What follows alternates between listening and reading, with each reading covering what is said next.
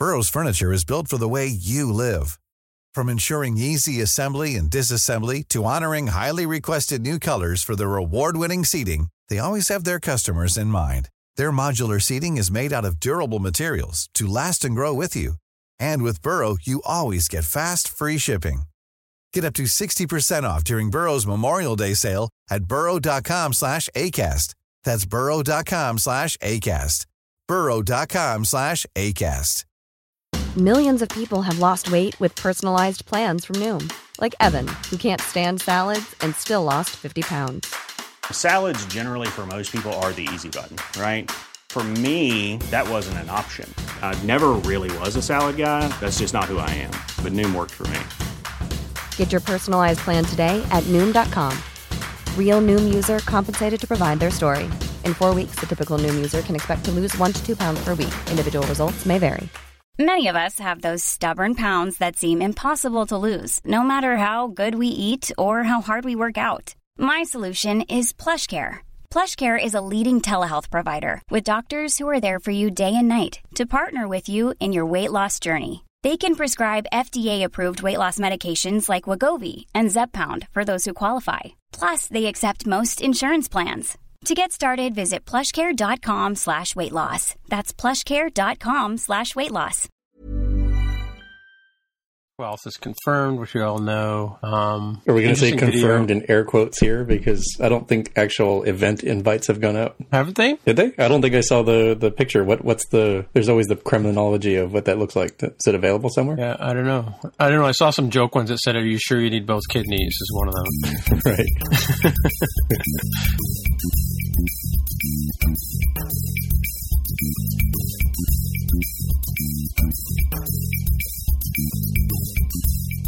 Hey everybody, welcome to episode 159 of the More Than Just Code podcast. I'm Dimitra and I'm in Toronto, Ontario, and I'm joined once again by Jaime Lopez in Seattle, Washington. How's it going? And of course, we have Mark Rubin down in San Jose, California. Hello. Alrighty. All right, so we have an Ask MTJC follow-up there, Jaime? We do. This is from a friend of the show, Jesse Catterwall. Says, do you all max out your Touch ID fingers 2, 3, and 5? Not good enough for me. Hoping Face ID allows several faces to unlock the thingy. And there's a little bit of follow-up there in the chain that we'll have in the show notes for those of you driving at home. So iOS apparently only supports 5 fingers that you can register for Touch ID, and macOS only supports 3, which is kind of interesting. Mm-hmm. So for me personally, I looked after I saw this on the channel, and I only have 4 fingers registered apparently. So I've not even maxed out the 5 that's possible. Right. I also have 4, and I wonder if we have the same 4. For me, it's my 2 thumbs and my 2 index fingers. Yeah, that's exactly what I do too. Yeah. Have you got yours labeled as well? By the way, like you can change the label to the finger. I don't have them labeled. No. No, I didn't even know that was possible. It just says like finger 1, finger 2, so on. Yeah, it's cool if you go into that control there. When you tap the touch, what do you call it, home button? It actually lights up or highlights the finger that you're tapping, so you can say it's your left or right index, so on and so forth, right? So I actually have 5 fingers stored because I have also Carol has her an index finger stored on my phone, and I have an index finger stored on her phone. So that, as I said in my follow up thread to Jesse and Katie, that we don't have to worry about having my fingers posthumously cut off my hand there to try and open my phone. So, well, Tim, you're assuming that the people who would try to do such a thing are aware of the fact that Touch ID does not work with your phone being, in contact with your severed finger. That's true. They don't work with dead fingers, as we've all talked about before. But yeah, that's true. I mean, so that also presumes that the people who might be trying this horrible sort of task of removing one of the podcast hosts' fingers is somebody who listens to the podcast and has heard us say repeatedly it doesn't work with that sort of thing. So, well, that said, I mean, if anybody who works in the banking industry is listening right now, plug your ears up so you don't hear this. But it's in our terms and conditions that you're the only person who uses Touch ID on this phone to access certain apps. Which is kind of so we have to sort of say yes, I'm the only person with fingers stored on this phone. But as I said in my tweet there, I'm doing air quotes, heard that some people store their partner's fingers as well. So. But now you just announce it to the whole world. rules. Yeah, well, I have editorial license. I can cut that out of a Okay. But it's like, like as if your partner doesn't know your passwords for things anyway, right? Like maybe they don't, but I think in a lot of cases they do, right? Or should. All right. Mm-hmm. That's the Ask MTJC put to bed. We're going to skip the 12th announcement thing, right? Mm-hmm. It's not confirmed. Okay. All right. So one of the things I put up here was an interesting post by Mark Herman on Bloomberg, on the Bloomberg website. It's called How Apple Plans to Change the Way You Use Your Next iPhone. And it's a good 20-minute long video where Mark goes through. He's got I think a supplier of fixes up phones, supplied him all the phones. So he actually goes through each one of the phones, right from the Silverback original iPhone all the way up to like the 7, and sort of talks about the things that were added to each phone. So if you want to recap on when things happened, like when we got the larger screen, when Touch ID came into play, when we started having the flash on the back of the camera, all that kind of stuff. That's kind of an interesting review. But then he also goes through what they posted on their roundup page, this same page here that we'll have in the show notes.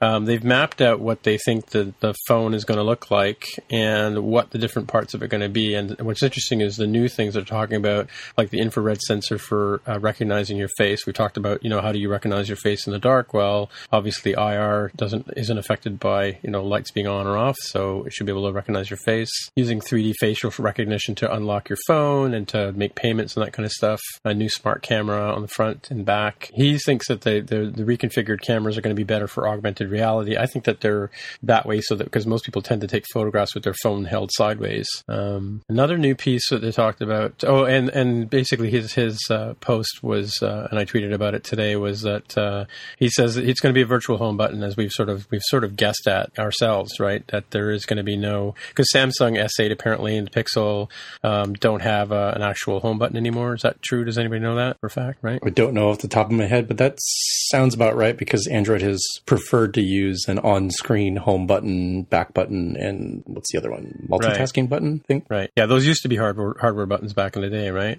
Mm-hmm. And the last piece here that's of significance on this graph is the supposedly faster A11 processor. I don't think we have an A11 yet, do we? No. And in the video, he talked about the fact he didn't know why the 10 nanometer design was better, but I think we've talked about that before. And that's the question I wanted to ask Mark. That means that the distances are shorter, so things are faster in the processor? Yeah, I mean, in general, and this is kind of a loose rule of thumb because architectures are changing. But in general, when you have what the 10 nanometer means is it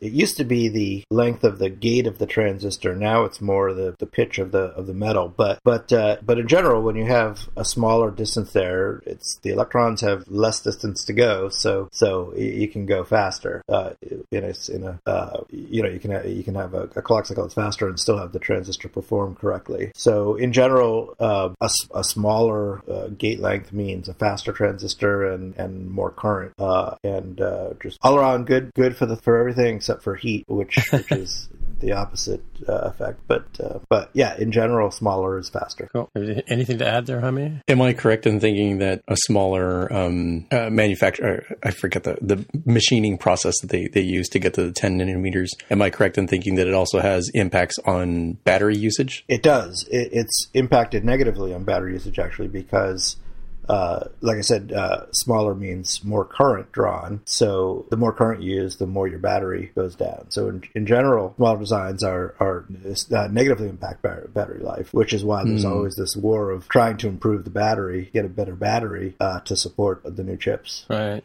Okay. So it'll be interesting if this virtual home button, for a couple of reasons. One of them, it seems to fly in the face of one of the golden rules that Apple and really Steve Jobs used to apply, in that simplicity is better. There was always the simplicity of that single button. You never had to memorize some gesture or something. So when you're inside an app, you have to remember what the gesture is to exit the app or something like that.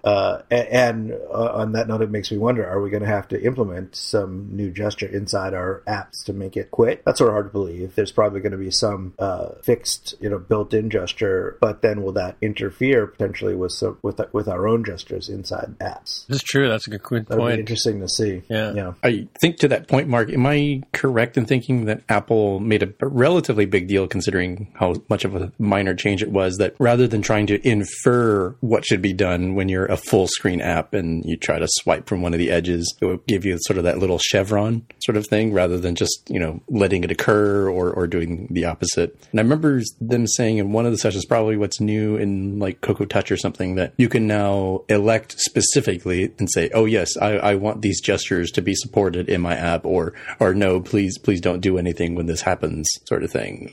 Potentially with this sort of behavior in mind. Yeah, but how could you turn off the quit the app gesture? So I doubt you could do that, but I think it would be, I think their behavior is when you're in full screen and you swipe from the bottom, they're sort of hesitant. They say, well, maybe the user wanted like control panel. So let's show the little like carrot, the little thing that they can then swipe on again or drag and pull up to get the control center. Whereas I think if your app says, oh yeah, I really don't mind if I'm in full screen mode, please go ahead and just let that occur seamlessly. I think it was the intention behind what they were saying, but I might have misheard or misunderstood, or maybe I'm misremembering that session. Maybe it's all the broken home buttons on the iPhone 3s and 4s that they're emulating here.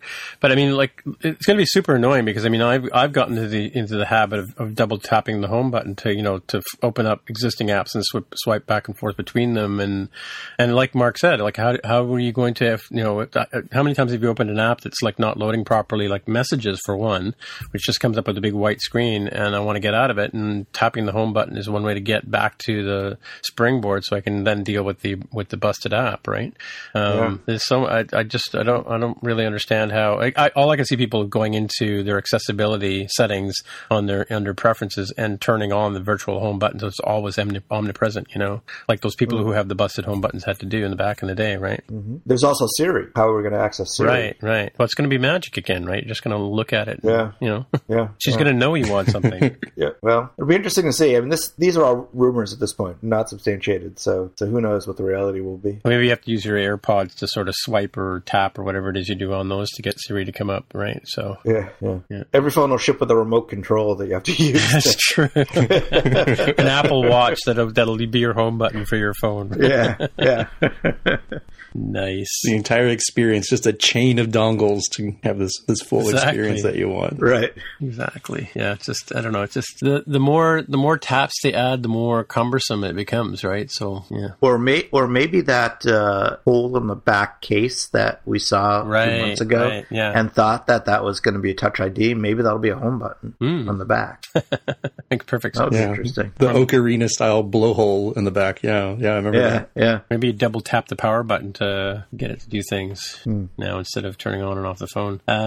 Yeah. All right. Well, we're looking forward to maybe on the September 12th announcement. Maybe he'll be telling us what's happening with these phones. We're not sure. Yeah. The reason I'm being facetious about that is because we're still confirmed but unconfirmed about the September 12th date. So moving on, we've got another follow-up item, and this has to do with the machine learning journal that Apple brought out their new blog. But this is an interesting piece on, basically it talks about how Siri works, like how they manage to do the voice, using voice and computer learning to make the voice more realistic. But what's really cool about this, if you skip down to there's some sample recordings of Siri saying some phrases based on the way, just below where it says add a new voice, almost at the bottom of the document, shows the way Siri would have said something under iOS 9, iOS 10, and now coming up in iOS 11. And if you go through and play those samples, you'll see it's quite different in terms of how the voice synthesis works and how it sounds. It sounds much more natural in the iOS 11 examples, for instance, right? But yeah, if you want to dig into, there's even some math in there, like some of those epsilon. Yeah, I was seeing that. There's some pretty cool math. Yeah, I was thinking Tammy ought to read this article. She'll love it. Yeah, she can explain it to me. Yeah, but it's an interesting article if you're interested. Of course, this is, again, we talked about this blog. I haven't looked at them. I missed the last two postings from Apple. This is the fourth one in the blog about issue number 4 about what they're doing with machine learning on their journal. Cool stuff. It's great to see that Apple's taking this new openness towards publishing research results, that they're taking this seriously. It's great to see that. Right, yeah. And you were saying the whole machine learning community has always been sort of open about that kind of stuff, right? Yeah, they're very open source oriented. So I remember when they first made that new policy, one of the reasons was that they weren't able to get good people to work at Apple because nobody wanted to go there and not be able to publish their results. Right, cool. All right. Another follow-up that goes way back to like probably our first year of this podcast. This is a post from Savvy Apps, which I think is a company that makes, or like a contracting company that makes apps. But they've published a post on app development costs, the ultimate guide to app budget by app type. And they've even posted a TLDR at the top of the article talking about the cost of doing various apps. And I think your basic app is going to be around $50,000, according to this, their numbers. And then the more complicated apps, apps that require login, 100,000 to 300,000.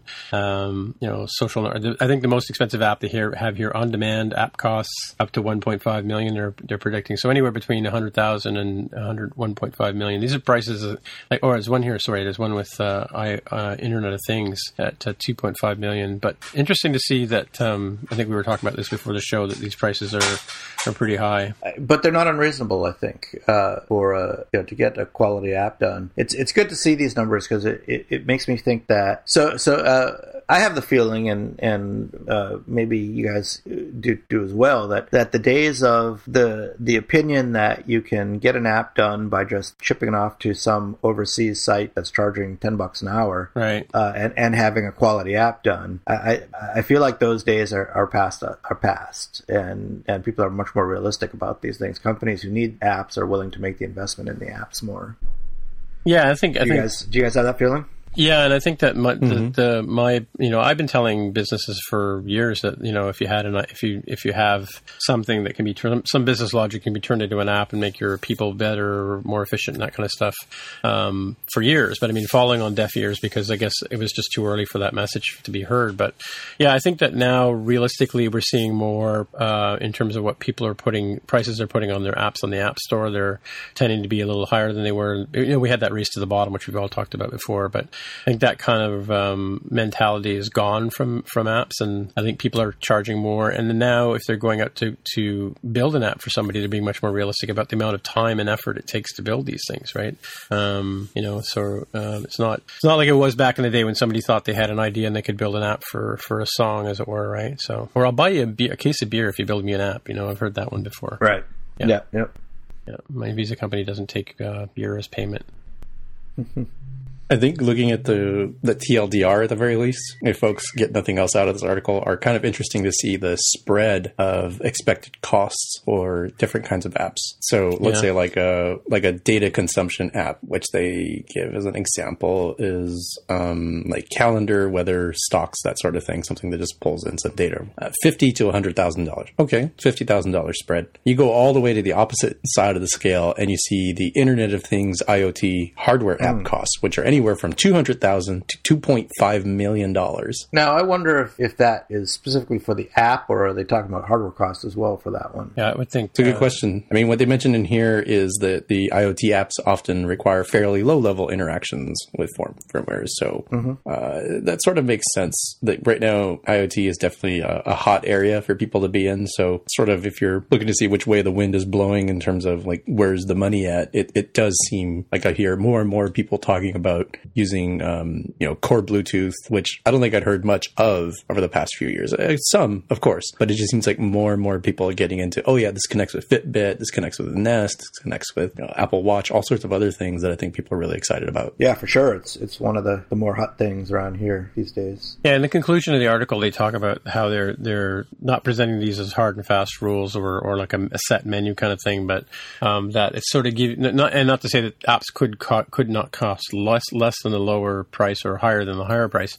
But that just sort of give you a place to talk. I mean, 5 years ago or however long it was, 7 years ago, I guess, when I was talking to customers about building apps, I would start off say 5, 10, 15,000 and up, and the emphasis on the and up, just to give them an idea if they were serious about building an app. That's kind of sort of what it's going to cost them. It's not like we were coming from in terms of of where I was coming from, building websites and going into building apps. I mean, you could build websites for like $500. You can build websites for $80,000, so it depended on the amount of effort and interaction and that kind of stuff that you had going on in it, right? So, and I know customers who've spent this kind of money to build apps, right? So, and then some.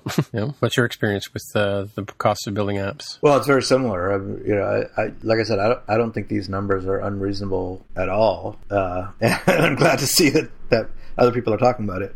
Yeah, for sure. Yep. Indeed. I think if you look at sort of like the rule of thumb sort of thing, so their bit about the dual-sided marketplace apps where they mention like TaskRabbit, for example, or like an Uber type thing. And the kind of money that they mention here is the sort of money that you might expect a startup to get for like a seed funding or perhaps a Series A kind of funding. So that kind of sort of as a gut check says, yeah, that seems about right in terms of where did they draw the line on these expected prices. Mm-hmm. And then Rene Ritchie posted that, because we were joking last week about 8K, 4K, 8K, whatever. He says HDR video is the next big thing coming out. So as far as high-end video goes. I don't even know what that is. Have you guys seen that? Heard of it?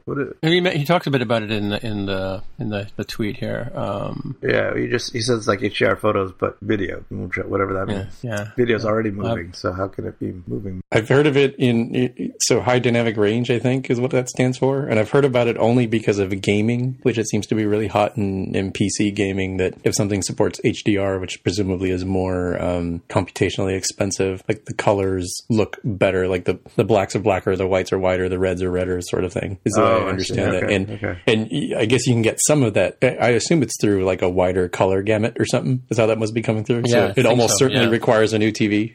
Yeah, for sure. And I think that, we know from HDR photography on their phones, which we've had since the 5, I think, right? That it's like it does a double exposure, right? So right, the one that's over and the one that's under, and then kind of somewhere in the middle is where it blends things together. Yeah, and you have to go into Photoshop to actually see the image together as one image kind of thing. But it's kind of lame to be looking at it on a monitor because apparently it's got more stuff in it than you can display on a typical monitor, right? It's like those TV commercials for better TVs on the TV that you're watching at home.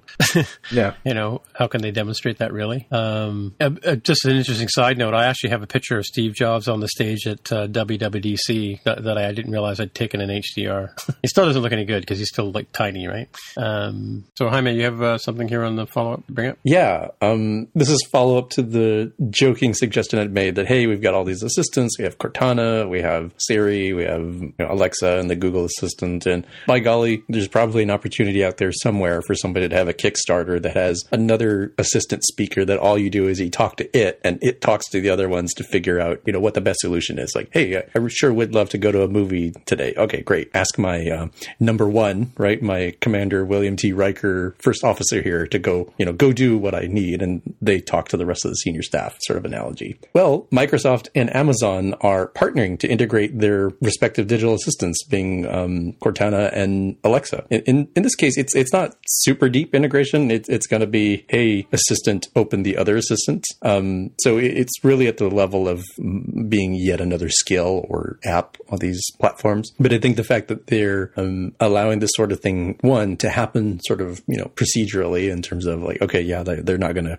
deny this sort of integration within their respective skills stores, but also that it opens the door for them to do more things together, right? And in the case of Amazon and Microsoft, they're both weak in some areas that the other is strong in, and those happen to be areas that Google and Apple have a bit more strength in terms of providing an overall solution, right? If you want calendaring, you want email, both Google and Apple offer those things. Amazon doesn't, as an example. If you want to integrate with devices you actually have, Apple and Google have that. The combination of Amazon and Microsoft sort of covers that, right? So it's presuming you're using like a Windows machine perhaps at work or at home, or maybe you have an Xbox, or maybe you have an Amazon Echo, or any of the other Echo compatible sort of devices. I think that's where this is coming into play here in terms of the strategy for their partnership.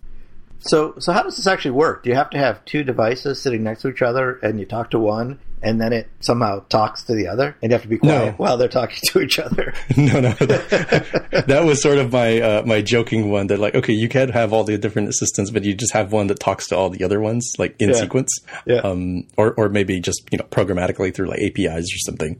In this case, you have one, and like one device. Let's say you have like an Echo, and you can say, hey, open Cortana, and it just talks to the Cortana service. Or if you have a Cortana enabled device, like some of the new Windows laptops, I think with Windows 10, the latest updates all of them generally have that sort of capability. Just like we have Siri on our MacBook Pros, for example. You can say, Cortana, open up Alexa, and it will do that. So it's just doing it all on the back end then? Yeah. On the server side. Okay, yeah.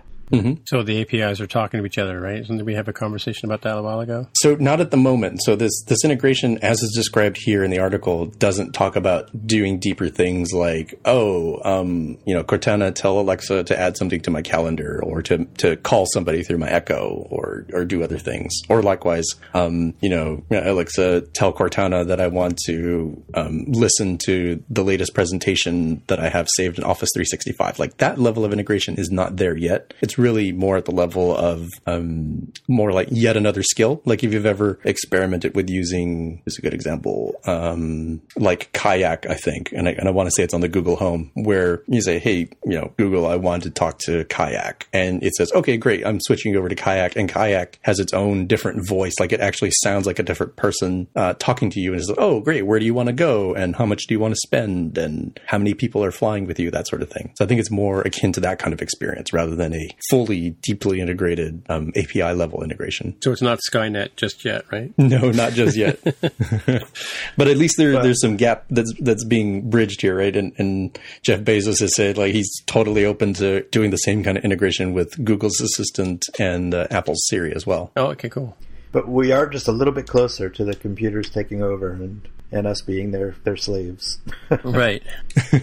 Indeed. And it all starts with a watch with an LTE. Yeah. Okay. So next we have... I just found this piece a couple of days ago from 9to5Mac about... it's a good time to check to see if your apps will work on iOS 11 or not. If they're not 64-bit compatible, then you could be in trouble. I already had one casualty. I found... it was an app I used to use called AirSharing.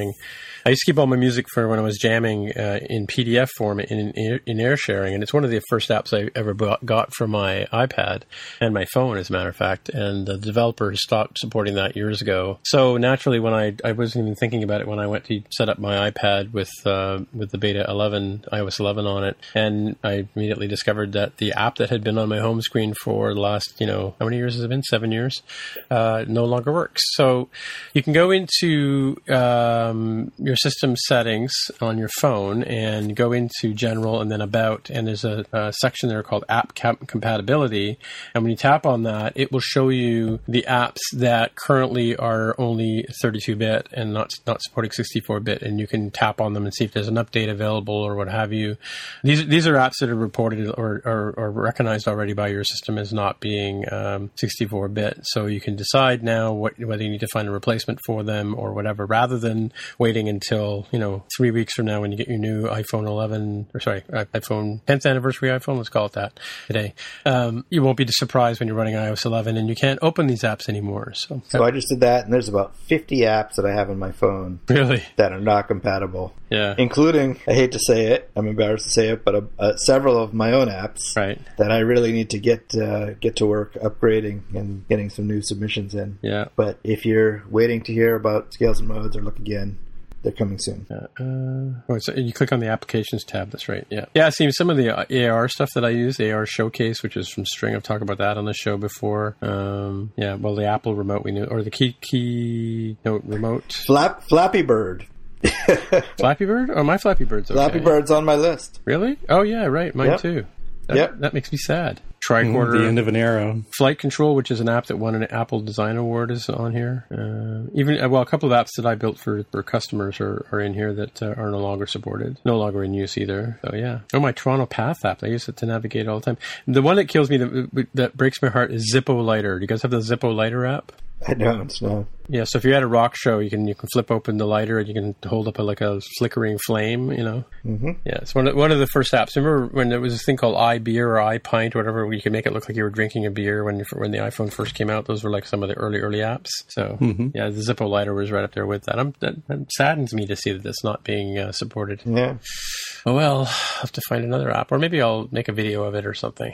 Okay, so that's our PSA on getting your finding out what you're going to leave behind when we go to iOS 11. So, okay. The next story on here is about Apple and Accenture partnering together to create more business enterprise level iOS apps. We already have IBM building apps for Apple, and this is a real quick post, a couple of quotes from Tim Cook and from Pierre Naterme, of CEO of Accenture, talking about how they're going to get together and build apps. And it's another indication of what I was saying before about when we talked about the pricing of apps, is that, you know, I think I said before in this show that the big boys are, one of these days somebody's going to show up, whether it would be Adobe or whatever, would come along and start building apps and eating our lunch, essentially. So if you're in the app building game and that was your business, you've now got some pretty heavy hitting competitors. However, Mark had a point about the cost of getting in with these guys. Yeah, I mean, Accenture is a very large, well-known, and known to be expensive consulting firm. So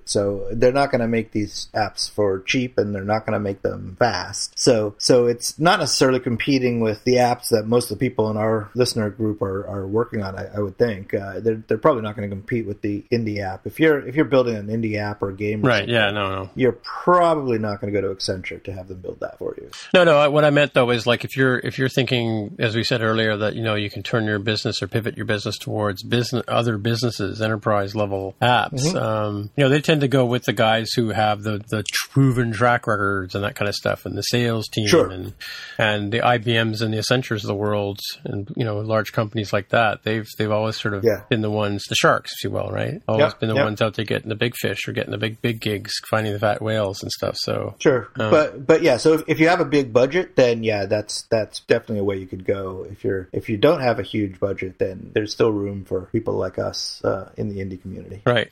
Yeah, and I mean, like, you know, also I'm also saying that, like, you know, back in, you know, when we first all started this, and there weren't that many of us around who were doing this kind of work, you know, you might end up working for a large company because, you know, there's like a team or a small, you know, segment of the office that decides, you know, they need to build an app for their particular business unit, and they would bring in an independent developer or consultant to do that, right? So we did some work for a large American insurance company, for instance, who now would, you know, naturally go towards the bigger players because, you know, that's available to them, right? And that's, you know, the devil they know. Yep. You know, so those opportunities are going to be lost to some of us who had the chance to do that in the past. That's my point. Nothing, Jaime? I think the one quote here, I'll read here, quote, "If no one ever got fired for buying more Oracle," was the purchase side cliche, then, quote, "Accenture will happily sell you all the Oracle upgrades you can budget," was the sell side. Which I think works really well. You'd mentioned IBM earlier in this segment about, what is it they used to say? Nobody ever got fired for choosing IBM, was the thing that people used to say. That's right.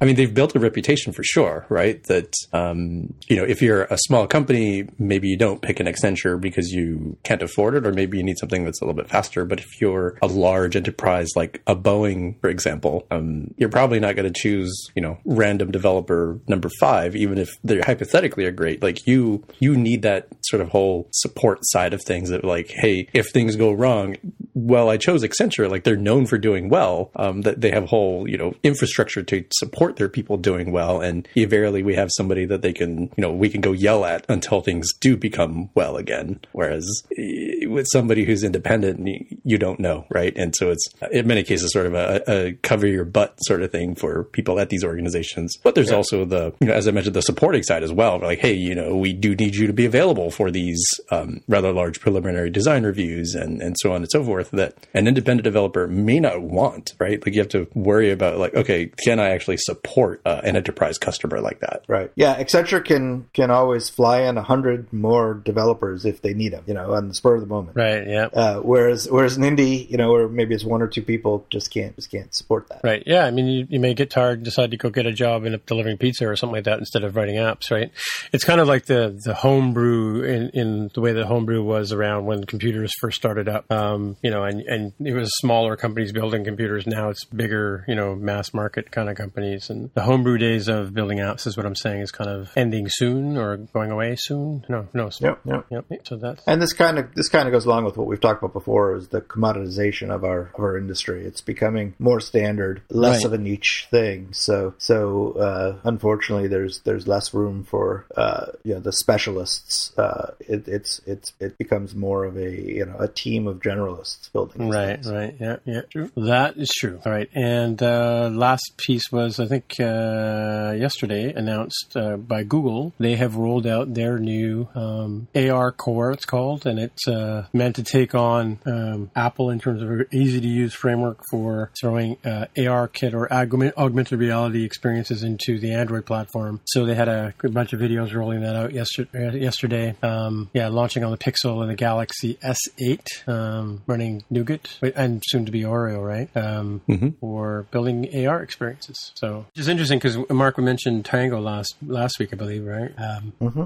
And apparently this is, according to one of the paragraphs here, less demanding than Tango in terms of hardware requirements. So more mainstream and I guess timely too, right? So I think I heard in the Garmin or Mark Gorman video that a bunch of other phones have been released either today or yesterday or something like that very recently, right? New phones. So, but anyway, that Google coming to the market with this in advance of the September announcement by Apple, right? Yeah, so Google's had since June, when WWDC was, they've known about ARKit since then. So sort of inevitable that this would happen. And they had all the technology in house. They just didn't have it in a nice, easy to use package with a good SDK. So I imagine they kind of scrambled for a couple of months and put this together, and now they've got parity.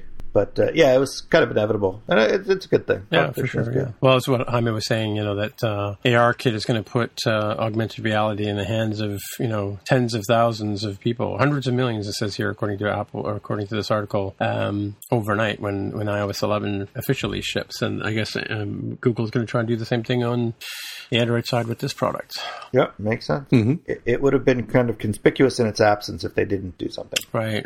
Yeah, that's true. Yeah, I think the takeaway that I have here is that it says a lot about the impact, or at least the perceived impact, of what ARKit will do in the market, that Google decided to put this together. Like, it's not as if they saw ARKit in June and said, holy smokes, let's start doing some development now. And clearly they already had the technologies, pretty close. But I think it says a lot that they sort of repackaged things or finished up whatever it was they were working on and say, okay, well, this is what we're going to ship with so we can get something out soon. This wasn't mentioned at Google I/O, and that's sort of the right place for that to be announced, not, a random news article on a random, Tuesday or Wednesday in August. So I think it says a lot that they had to pivot very quickly to say, hey, we're involved in this too, even though they technically have been involved with it at least as long as Project Tango was around back in 2012, I think, when I desperately wanted Tango to become a real thing. It's been around for a long time. Yeah, so I do think that ARKit was kind of a wake up call for Google. They kind of had an oh crap moment. We've got to do something now, and so they put this together based on that. That's my feeling. Mm-hmm. Yeah, and I think it's a good thing, not only from the competition standpoint, but also sort of the democratization of this technology that we talked about. And for folks who are driving at home, I'd recommend pulling over and watching the videos that are in the linked article, because it's pretty impressive. It's a lot of the same sort of stuff you would see with ARKit, where the shadowing is handled very well, the depth sensing of and edge sensing for surfaces is really good. And the key thing for here, unlike with Tango, is it's not going to require a whole bunch of crazy hardware requirements, which on the Android side is a much bigger deal, because they don't have an Apple who controls the entire stack and says, okay, great, we're going to spend 50 cents more on this processor, on this GPU, or whatever it is that's required in order to make this work. When you're Android manufacturer number 642, you can't afford to do that, because cost is where your whole game is. And so that's actually a really good point. So although Google is putting this out as a functionality that will be built into Android, it doesn't necessarily mean that all the Android phone makers are going to use it, simply because of the cost reasons. It costs money to put in sensors that you can use with a VIO and a good camera. And so I imagine there'll be a range where the high-end phones will support it really well. The medium-range phones will will say they support it, but in practice it might not work perfectly all the time. And the low-end phones might not even support it at all. Right. Good point. Yeah. And as far as the democratization of this technology goes, I think, this technology has been around for a while and in various forms, and it sort of hasn't really mattered until, iOS 11 very shortly here comes out, because it will put it out immediately into, tens of millions, maybe hundreds of millions of people's hands on day one, which is great. But that's only a very small fraction of, the total user base that's possible who uses smartphones. And so the second wave of democratization always has to come from the Android side, where, Apple sort of makes it matter, and then, Google makes it available for everyone. As time goes on, those chips become cheaper, as long as it's at an area where, most manufacturers can absorb the cost sort of thing, where it sort of just becomes, it would be more costly for us not to integrate AR Core, for example. And I'm looking at Apple Pay and Android Pay as being sort of the best analogy here, where, Android had NFC payments for quite some time before Apple Pay showed up, but it didn't matter. It didn't change the world at all. It was more of an interesting tech demo for, really highly technical folks. Apple Pay made it so that, large organizations had to say, holy smokes, we have to support this, or we have a competing thing. We're absolutely not going to support it. Let's go turn off these terminals sort of thing. At the very least, they made it, a thing. And now Android Pay, and as a follow-up, Samsung Pay has come along, and we're much closer down the path of having, seamless payments, mobile payments for everyone. And I think this will be the same thing here with ARKit and AR Core being sort of the 1-2 punch of making AR like an everyday reality for folks. Mm-hmm. Boy, and how did they miss the cross-branding opportunity here? So for folks, there's like the Wizard of Oz Tin Man sort of robot thing that they have, but they also have a really interesting looking lion that I say, if you had just worked with Kellogg's Frosted Flakes and that was Tony the Tiger, how great would that have been as a co-branding opportunity? Well, maybe it's supposed to be the Cowardly Lion or whatever, but...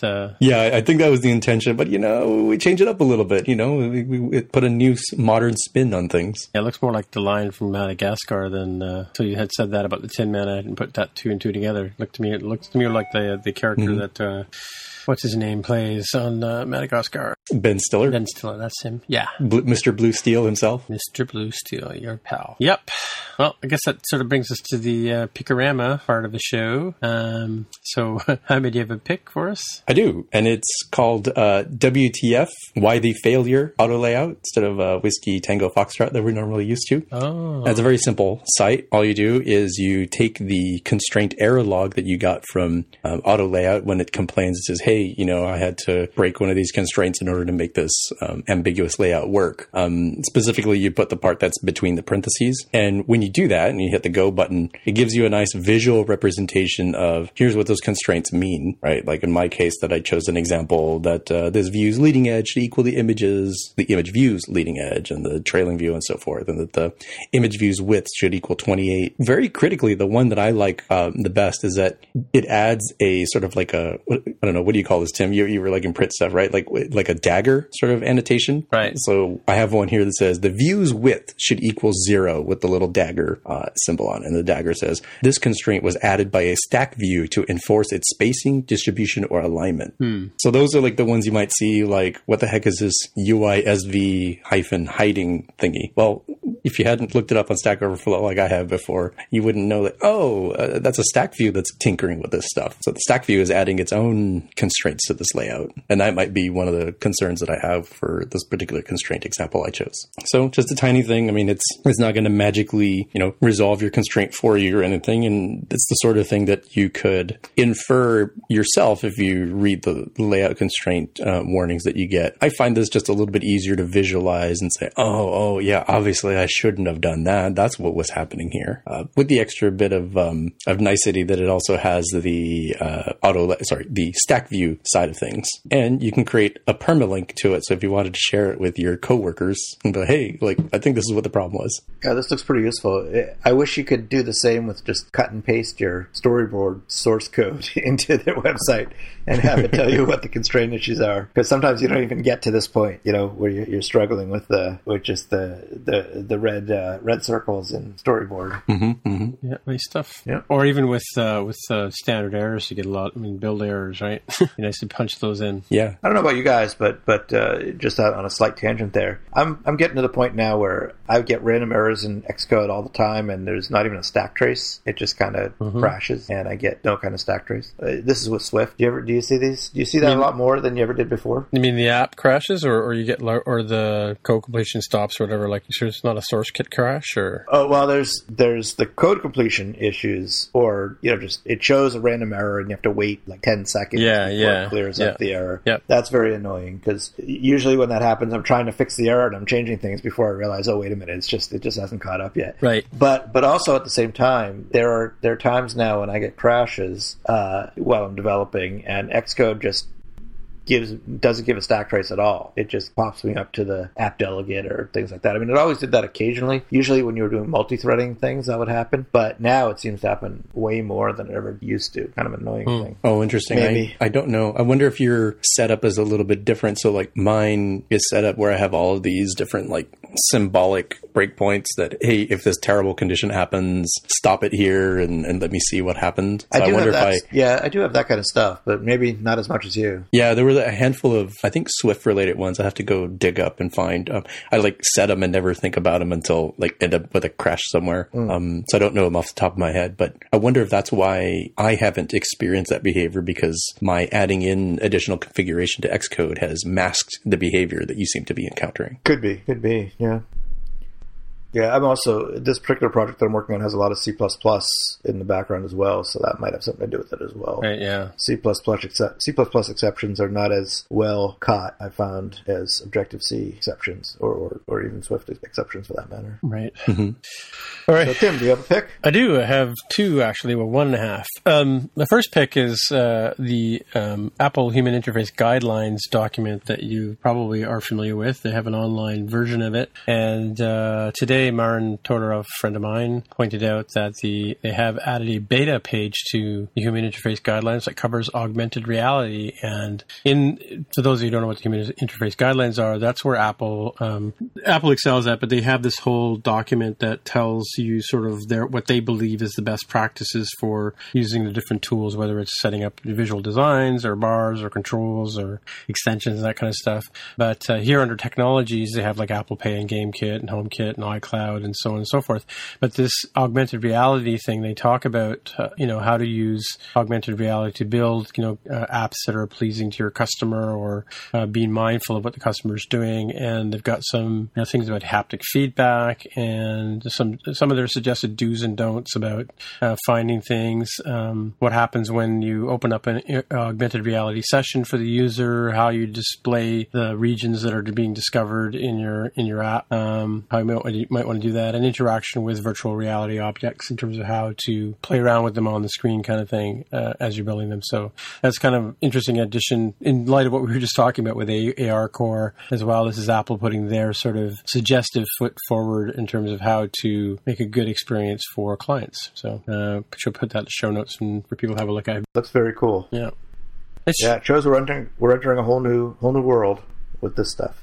Yeah. Well, I mean, when Apple starts putting together documents like this, it's definitely something that they feel strongly about, and they want to. I think they want to make sure that you're not walking your clients off the end of a cliff as they're navigating around with their app, right, or walking into traffic, as it were, as they're using your app. I think, right, and make it comfortable to use as well, right? Yeah, I think this is great because it's always good to have somebody with the sort of knowledge and time and money and resources to put together this sort of thing. I mean, let's be real clear. As excited as we are for ARKit and what ARCore can do, you are going to see in the next 6 months to a year a ton of very, very bad AR experiences. And if you remember what it was like when we first had, these wonderful iPhones and how many terrible touch experiences there were, like it takes a while for people to figure this stuff out. So having somebody like an Apple put together don't reinvent the wheel here, use this kind of indicator instead, will save you a lot of time and effort and pain, I think. Right. Yep. Yeah. Yeah, I know we actually did a few apps, like speaking of that, in the early in the day, where, the designers had come to us to have an app built in such a way that it was more like a website, like, it had pull down menus and it had like rollovers and that kind of stuff. And it just totally didn't lend itself very well to, a touch device, an iPad or what have you, right? So, and that's why, again, if you're, not familiar with human interface guidelines, we always suggest you go have a look at those in terms of how to build any kind of app, but as well, augmented reality app here in this case, right? Oh, yeah, best practice kind of thing. Because obviously, Apple did have augmented reality at WWDC, but they didn't go into great detail about it. And now they've taken the time to put this together in advance of the operating system actually shipping, which is interesting as well. Used to be we were all in the dark until this stuff hit the streets, right? Yeah. My second pick is sort of a pick anyway. I, as many of you know, whenever I go to a conference, I tend to write an article on RayWonderlich.com about the conference, some of the highlights and things like that. And so I had just finished publishing the 360 iDev 2017 conference highlights.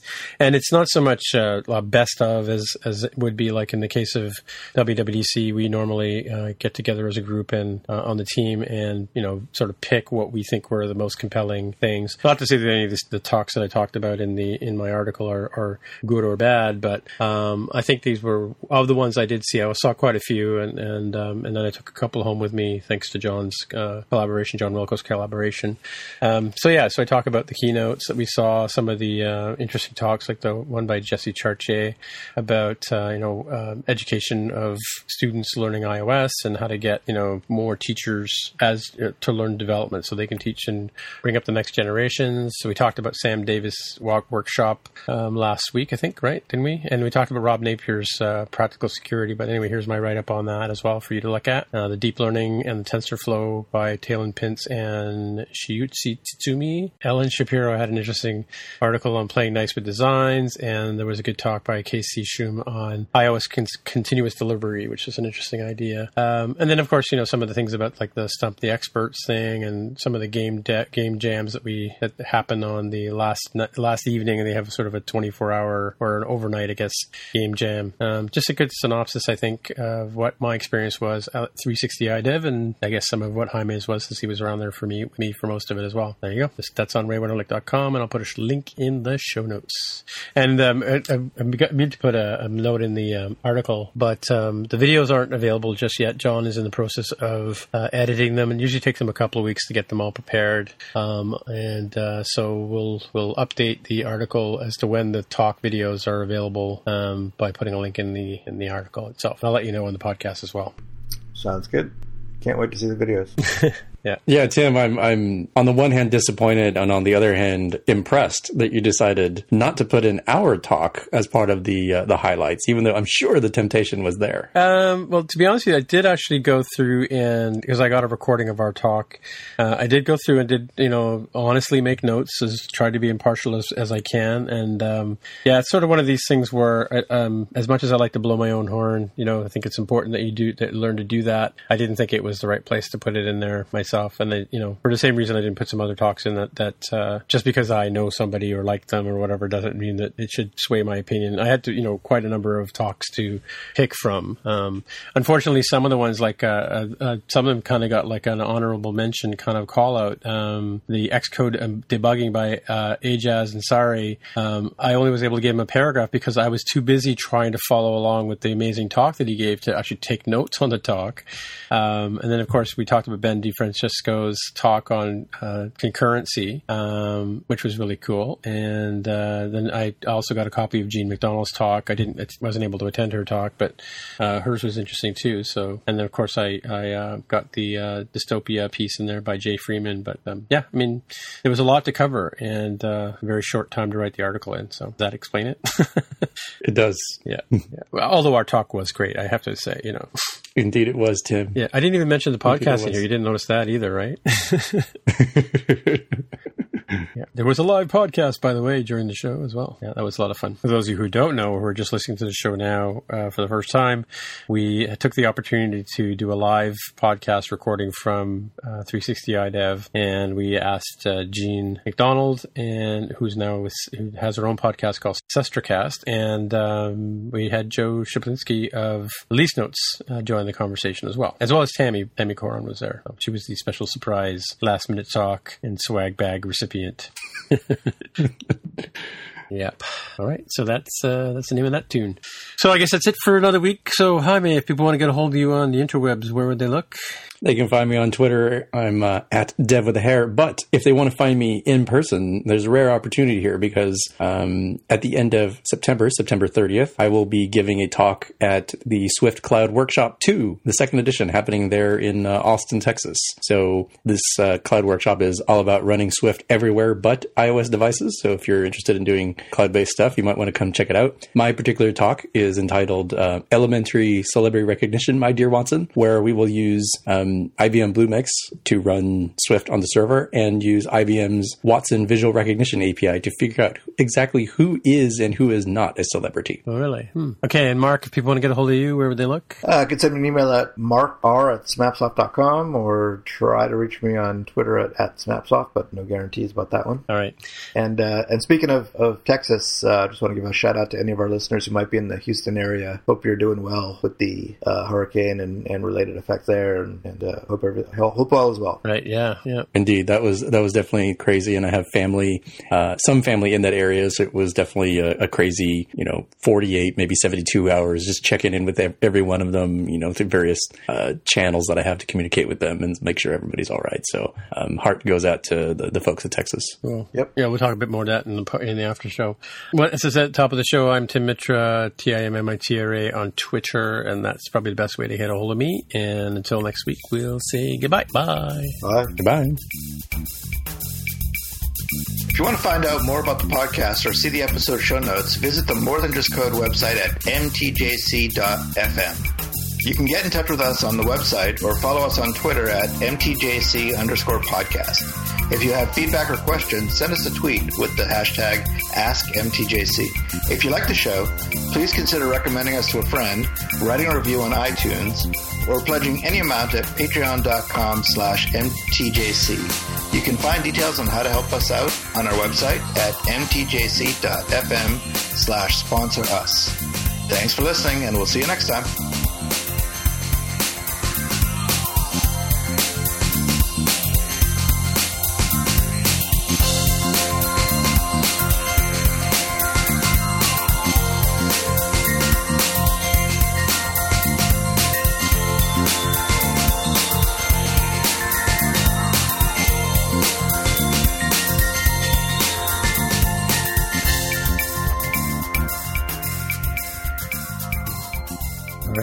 So I know Texas is a huge state, Jaime, but so Austin is nowhere near where the trouble is?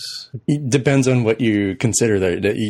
It's kind of in that triangle with, from Houston, you would go to San Antonio, Austin, Dallas sort of area. And in fact, that's where if there was to be an evacuation order, that's probably the cities where people would go. But each one of those cities, with the exception of Dallas, ended up getting a ton of storm as well. Mm-hmm. Obviously not hit as much as Corpus Christi or Galveston on the coast, and Houston just a little bit further in. It was huge. This is like one of those rare event kind of hurricanes to hit that part of Texas. Yeah, and it was moving really slowly too, right? Like, wasn't it moving super slow? I think so. It feels like it just kind of hung around beating up on the area. I think it very quickly became not a Category 4, which was second from the highest, and became a Category 1. It seems like becoming the Category 1 was actually kind of worse in some ways because they stopped worrying about the tornado sort of aspect of it and started worrying more about just flash flooding and flooding in general. Just so much water coming down that their drainage solutions and the bayous and other things that they use to drain water normally just were not effective or not 100% effective. Right.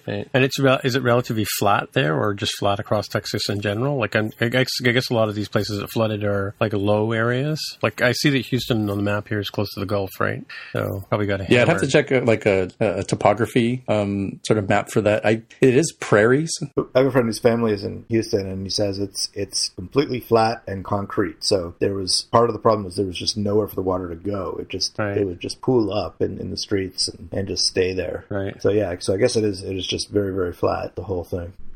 So did the whole city get flooded, or just parts that are closer to the water? Like, I don't know for sure, but I think pretty much the whole city got flooded. Wow! And not just Houston. It was Corpus Christi as well, and what's the one in between? There's Victoria is another city in between that got hit really hard.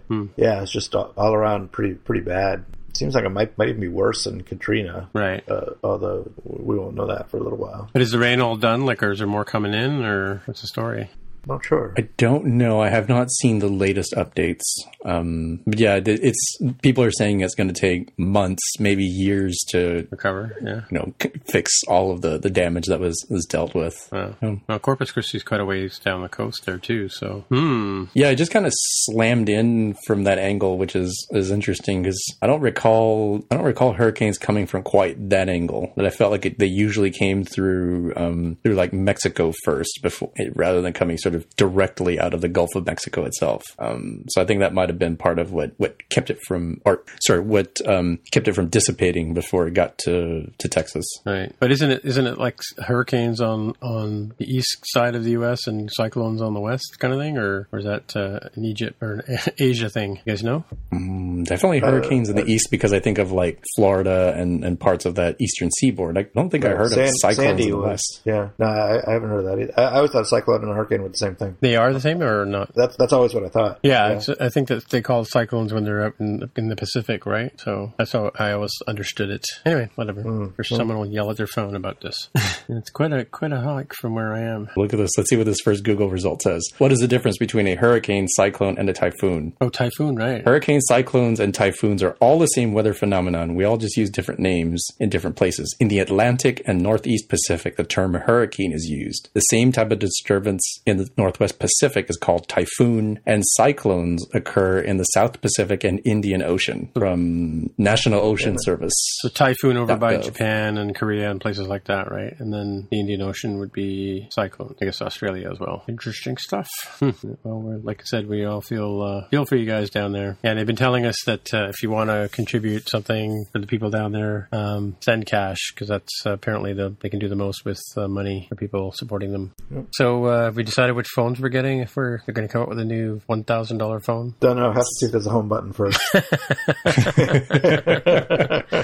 Yeah, I got to see how that premium phone stacks up. I'm assuming that $999 is the base model for that premium phone. Yep. So I have to see what base considers, because I have a 64 gigabyte iPhone 7 Plus here, and that seems reasonably good for me. I don't know that I need much more space. So if the base model is 64 gigs at $999, I think I'll get that one. If it becomes $1099 or $1199 to get 64 gigs, presuming that 32 gigs is going to be the baseline for the premium, right, I might think about it a little bit more. Well, I sort of look at it from the iPad Pro 12-inch, because I think that the minimum you can get on that was 128, right? What do they have on there now? So I'm kind of thinking that they'll have like a 128, or maybe even a 256 and a 512. Does that sound reasonable? Why would you need 512 on a phone, though? Especially with things like iCloud services and stuff like that being offline, right? Well, with all this ARKit stuff, there'll be a lot more video on your phone. Yeah, so it looks like the 64 gig is the base model for the iPad Pro line right now, including the 10.5 inch, and they go 256 and 512. I have 256 in my iPad Pro because it was the only one available with cellular. You had to get the 256. Yep, we are going into, what is it, Labor Day weekend? Mm-hmm. Yeah. This year has gone by fast and slow, depending on the time of the year. Yeah, that's true. So when are the kids back to school in your neighborhoods? Next week? Oh, they're already back. So. The traffic's insane. Colleges are back, so the traffic has gotten really bad. Right. Week. Look at that. You can only get rose gold in a 10.5-inch iPad Pro. That's a shame. Oh, really? That's a shame. Yeah. Well, here, no, this is U.S. site I'm looking at. Yeah, I don't know. It's going to be interesting because, I mean, like, you know, there's going to be the whole bunch of diehards who just buy the phone right the minute they're announced, right? So we can get them ASAP. But it's kind of like sight unseen. Well, I guess it's the same way it was with the iPhone 6. We really didn't have a chance to get our mitts on one until we actually bought one, right? Mm-hmm. Yeah. Yep. Yeah, I think I'll be up when they didn't do it normally. Midnight Pacific? Yeah. Yeah, that sounds about right. So I'll probably be up at midnight, you know, Pacific, and whatever date is that they make pre-orders available and do that. Yeah, 3 o'clock in the morning for me. Yeah, that was so brutal when I had to do that for, was it like the Apple Watch, I think, when I was at NS North? Right, yeah. That 1 year? Yep. Yeah. Yeah. And then it turns out that, and it was whether you use the app versus the website and, you know, that kind of stuff. And the app was much more responsive than the website. And in my case, I'll probably go through the Rogers website to try and get a phone as well. Always a challenge. Yeah, there's just, I don't know that there's anything out there that can handle that sort of scale. Look what ended up happening when the Nintendo, the NES Classic, was available on Amazon. It brought Amazon to its knees temporarily. And this is the number one web service and number one retailer provider. And look at what happened this very weekend with the pay-per-view system that could not handle Conor McGregor versus Floyd Mayweather. Wow. Yeah, they had to delay the fight because the pay-per-view system wasn't showing anything for a while. All the streaming and, and of course, people who got the videos through their cable boxes and everything is just could not handle. So they actually delayed the flight. That's amazing that they That's amazing that they would do that, right? Mm-hmm. I mean, it wasn't like days. It was just like no. I mean, yeah, but still a few hours. Hours, really? I think it started kind of late from what I recall. Wow. Can you imagine the people who paid like the $1 million a seat to sit there in the studio and watch them fight, having to wait like 20 minutes or 30 minutes for the Netflix to come back online or whatever it was? Yeah. Yeah. So apparently the boxer won, right? Is that what I heard? Yes, in the 10th round, if I'm not mistaken. Oh, really? It went that far, right? Yeah, but given the kind of boxer that Floyd Mayweather is, he's a very defensive kind of boxer. Oh, okay. So it kind of made sense that he would, to plan, wait until Conor McGregor is not used to fighting that long, right? It's like 20 minutes probably tops for most of the UFC fights. So if you just wait for him to tire himself out because he's not used to that kind of training and then start striking when he's weak. Right. I think that was what the strategy was. Right. Huh. Yeah, it seemed to be, I know that the other dude Conor McGregor had done, was a boxer before the AFC stuff, right? Was it AFC? UFC. Ultimate Fighting Championships. Barbarian is what it is.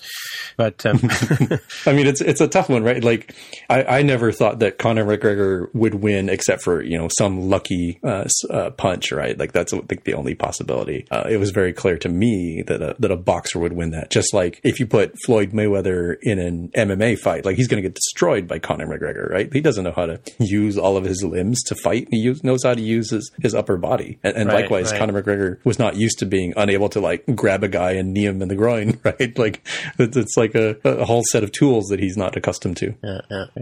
Yeah, but it does make me think of like those like cross sport sort of battles. Maybe they should do like a 2 out of 3 somehow. And I don't know what the third one is, but let's say you take Usain Bolt and Michael Phelps and have them compete against each other. And you got to come up with some metric. A shark, right? And a shark, right? And a shark. So both swimming, of course, I expect Michael Phelps to win, but also in like 100 meter or 200 meter dash. And I don't know what the third thing is. Maybe both. Well, if they did a triathlon, they could have biking in there as well. Mm-hmm, mm-hmm. You wonder how Usain Bolt would do in like a long distance running thing because he's a sprinter, right? But could he run a marathon? You wonder. Probably not. Yeah. No, it's a different kind of energy, right? But it's funny though. The long distance running is that's how we survived because as hunters we were able to outrun the deers and the gazelles to the point where they got tired and we caught up to them and killed them, right? So that's our claim to fame. Not to mention escaping from tigers. True. We just outsmarted them. Yeah, I think that tigers got quite a few people, right? I'm sure they did. Yeah, mm-hmm. Fast. Yeah. I think what you do is climb a tree if a tiger's chasing you. You don't try to run away from it. Why tigers can climb trees? No, they can't. They can't. They're cats. That's a good question. They are rather big. They're like 400 pounds. I wonder. Let's see. All right, I don't think tigers. Google can tigers climb trees? How good at Let's see, how good? Seldom. Oh, is it the same Quora article we're reading? Yeah. They're not very good if you compare them to leopards. Right. I take it back. Don't climb a tree if there's a tiger chasing you. Yeah. Yeah, I don't know what the strategy is for them. Like, for bears, you're supposed to just sort of like lie down and pretend to be dead. Or if it hasn't gotten to that point, if they're actually attacking No, if you're getting attacked by a bear, you shoot your friend and run like hell. Yeah. I know with tigers, they don't like to attack prey head on, which is why people in India will wear those masks that have they look like a pair of eyes looking backwards. Oh, really? I didn't know that. Oh, I don't know that. Yeah. I mean, I don't know. At least that's what that's supposed to be for. I'm going to have to look that up and see if that's true too. But I don't actually know what the strategy is for something like a tiger. Tiger in a tree. I think probably trying to aim for the soft bits of whatever kind you could, or probably your only chance if fighting is an option. I don't know. Make it so you're not worth the trouble. Right. How to defend against a tiger. Try to remain calm. Back away slowly. In the event that the tiger is tracking you or has begun to snarl at you and seems likely to react, stay calm. Make yourself big. Try to look and feel brave. Repelling a tiger attack with noise. Do whatever you can to survive. That's the fourth point. That's good. That's good advice. Run like hell. Yeah. And of course, there's Monty Python's Defense Against Fresh Fruit video. What to do if somebody attacks you with a banana. You've seen that one? No? No, I don't think I recall that one. Should I spoil it for you or let you go off and enjoy it? I guess I can go off and enjoy that one. That's probably a clip I can find on YouTube. Yeah, I'll put a link in the show notes, but I got one here I can share with you. Look at this. So, repel an attacking tiger with noise, which in this WikiHow article has this person has a handgun. Right. If you have a firearm, shoot it in the air. It's I don't know about that. I think I'm shooting the damn tiger. Yeah, that's right. As an option. I don't know that a handgun could take down a tiger, but again, shoot them in the soft bits, wherever. If you get shot in the face. Yeah, you might be like, holy crap, I'm not going to attack this thing. You run the risk of pissing him off, though? I mean, I think you're not supposed to preemptively shoot the tiger, but right. I think if it's coming at you, I get both the benefit of the noise and the holy crap, that hurts sort of thing. Shooting him in the eye might just work. Right. If you attempt to shout at the tiger, do so with full confidence. Any nervousness that is betrayed by your voice may incite the tiger to attack. So I think what they're saying here is that if you're going to go full on into it, you have to practice your Hugh Jackman Wolverine roar beforehand, so you can do this without even thinking about it. Interesting. Oh yeah, they talk about the Two-Face mask here as well. Where's that? Interesting. Scroll down a bit on that WikiHow page under preventing a tiger from attacking. Point number 4. Oh, how to survive an entire attack. Yeah. Oh, it's actual pictures. Oh, I see. Right. Yeah. This mask is interesting. It's like some sort of mix between, Jason Voorhees and Iron Man. Yeah. And since it seems to be wood, I think, for this mask, I'm even going to throw in The Mask from, The Mask. I don't know if it had a name, but the Jim Carrey one. Yeah. I don't understand why they went so graphic on the avoid inadvertently challenging a tiger's mark. I feel like the anatomical correctness was not necessary here. Oh, really? Yeah.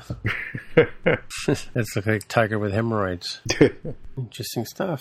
How did we get onto this subject? Yeah, I'm actually kind of lost. This didn't have anything to do with Tony the tiger. No. So how do we end up on this topic of avoiding tigers? We'll have to go back and listen to the show. You were talking about chasing down gazelle. Oh, right. And I said escaping from tigers. Right. That's where it came from. Mm-hmm. Yeah. Mm-hmm. So did everybody watch the Game of Thrones finale last night? I did. I haven't seen anything, unfortunately. I think we're going to end up subscribing to HBO Now or Go, really? Whichever one it is, for this long weekend and just binge through that, and maybe some of Silicon Valley as well. Oh yeah, for sure. Yeah. Oh, you know what else is good is I'm Dying Up Here, which is about the early days of stand-up comics. Oh, I haven't seen that's on HBO as well. I didn't realize that I thought this was the last season. I was surprised when it just ended after 7 episodes. Yeah, no, there's one more season. Okay, but I mean another 7-episode season. Yeah, another short season. But have all the seasons been 7 episodes? I thought they were more like 10. No, they used to be long. They were longer. Yeah, they were. I guess it's just so much cost to make them these days. I guess, or probably yeah. They're going for the high production. Lots of CGI stuff. Yeah. So without trying to spoil it for Jaime, what did you think about this season in general? So they've gone beyond the books. So they don't have any source material. Right. But I think they've destroyed the story and destroyed the characters. But it's fun to watch. Yeah. It's visually good. Mm-hmm. the story is just a mess. This whole season, well, I can't spoil it. Yeah. But the whole second half of the season with the wild goose chase, just to set up the final scene. Mm-hmm. If you know what I'm talking about. Yes, I do. You know exactly what you mean. Yeah. Yeah. Just people acting completely out of character, doing silly stuff, just so that they could have this one big. You're talking about the very last part where the defense is taken down. The very down. last scene. Yeah. Yes. Yeah. Okay. Yeah. Yeah, it's funny though. As soon as that battle ended, the first thing I thought to myself, it was so obvious what the White Walkers would do, right? So, yeah, that's all we can say, Jaime. Yeah. Yeah. Yeah, it's tough to say 100% spoiler free. I have some notions of things that might have happened based on various unrelated things that in social media that stuff crops up. Yeah. Well, I can tell you a couple of characters die. Which undoubtedly it wouldn't be Game of Thrones as a season if that was the case. Yeah. Speaking of which, the high profile death towards the end. Yeah. Although probably it was deserved. Yeah. And you could sort of guess that it was going to happen eventually. I thought the way they portrayed it in the show was just kind of weak. Really? Yeah. It just kind of came out of nowhere. Oh, you mean the last little bit there, the actual last little thing. Yeah. So they spent a lot of time on the lead up. I thought on the lead up, going in a different direction, and then just for shock value, switch it up. At the end. Don't tell him that. He'll now be looking for it. Well, sorry. No, it's cool and everything. It's sort of the fate you take when you don't watch it as it goes along. It's very rough. Like definitely the first 24 hours are the toughest to avoid social media for a while and let it cool down.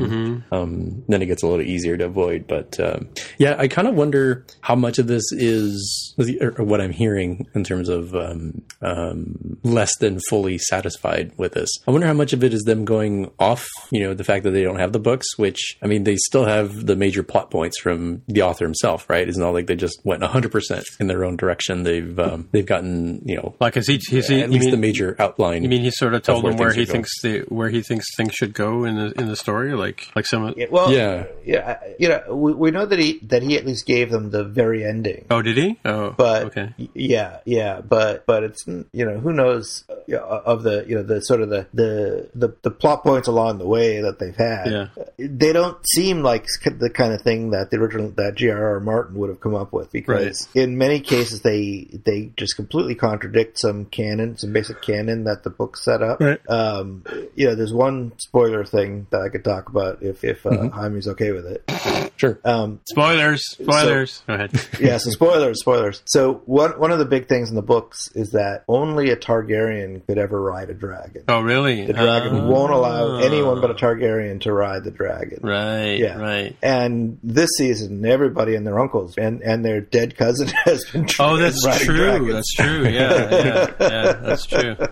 Yeah. But so that's book stuff. Did they ever mention that in the series itself? I'd have to go back, and I really don't remember that. In the show? No. In the show, probably not. No. Probably not. Mm-hmm. Probably not. Just there's a lot. If you haven't read the books, you ought to. If you enjoy this kind of thing, the amount of depth and detail and like well constructed plot is so high in the books. Well, it's interesting, Mark. So the episode that you weren't on, Jaime and I had a big long conversation about Harry Potter at one point, and he's never read the Harry Potter books, but he's only seen the movies. And have you read some of the books, Mark? No, I haven't. You haven't, eh? No. Well, because I mean, in the same sense, I think what you're trying to say is that there are so many subplots and so many parts in the Harry Potter books that they had no time to cover in the movies, right? So entire civilizations, if you want to call it that, or entire subcultures that are in the Harry Potter books are completely avoided in the movies. Like to the point where like there's a scene where Harry Potter gives the house elf a sock, right? Where and the house elf is like, "Oh my God, I can't believe you gave me a sock," and like there's no explanation as to why he's gushing over this sock. When if you read the books, you'd know that house elves aren't allowed to own property, right? And by giving a house elf a piece of property, which is symbolized by clothing, right? You're raising the status of this house elf beyond, typical house elfdom, right? And there's a whole sort of subplot in the stories about the rights of house elves and, how they struggled through their whole society to, and Harry Potter comes along and starts to sort of break that barrier down for them as well, right? But that whole subtext is completely missing in the movies, And I think probably in the same way that there are probably things, like you said, like only a Targaryen could ride a dragon. I mean, how could we possibly know that only having seen the TV shows, right? Right, yeah, right. So. Another big thing, there's so many things, but another big one is Sansa, her entire arc for everything that happened to her at Winterfell and all that happened to someone else in the book. Oh, really? Yeah. Oh. Yep, never happened to her. Really? So she didn't get married off to the goofball and... No, happened to someone else. Yeah, interesting. What was his name? The guy that she married? Ramsay. Is it Ramsay? Yeah, Ramsay Bolton or Ramsay Snow. Yeah. He was a piece of work, man. Yep. It's funny, all these guys, they get killed from Game of Thrones and then they go off and work on these next really cool looking shows. And I kind of wonder if they get killed off because it's in their contract and they have to get out of it or whatever, right? Or they see the show kind of winding down, so they find another gig. I guess, yeah, maybe. Yeah. Some interesting things. I mean, like Richard Bean. He's the guy who played Stark, right, at the beginning. The guy from Sean Bean. Yeah, he was in an interesting show after that, but they only did a season. It was basically played a double agent spy who is deep undercover in Russia, who comes out and he's now on the Allied side, and sort of how his life unravels once he's come back out of deep cover. It was an interesting story. I forget what it called, American Spies or something like that, or whatever. Legion, maybe it was called. But yeah, they only did a season of it, and then I guess it got canned. But it was looking pretty good. Yeah, as far as setup goes, having Sean Bean be Ned Stark, a character that's so central to the first season, and then shockingly dies. Yeah, it was great for that first season because it's like he's a big enough sort of actor that you would expect him to be around, especially because his whole picture is on the stupid box of the DVDs, right? It's like, oh yeah. Obviously this guy sticks around as like the main character, and nope, he's not. Yeah, but if you had read the books, though, Mark, wouldn't you know that he gets it in at the end of the first book? You would know, but it was equally as big a shock in the book as it was in the show. Yeah. Possibly more because a lot of the way the books are written, it's all in the each chapter is kind of within the mind of a different character, right? And so a lot of characters repeat. So there's a bunch of main characters, and it kind of cycles around them. But you're in the head of Ned Stark, and you're seeing his whole thought process, and he's having flashbacks about the stuff at the tower and all that, and that's so the first Game of Thrones book actually is kind of a mystery story at the same time as being an adventure story, because it's all the mystery about what actually happened back at the tower and in the rebellion, and you get a little bit more and more revealed about the rebellion and the details, and so the question, who is Jon Snow's mother, and now we know that it's not really the mother, it's the father, but who is who is Jon Snow's mother was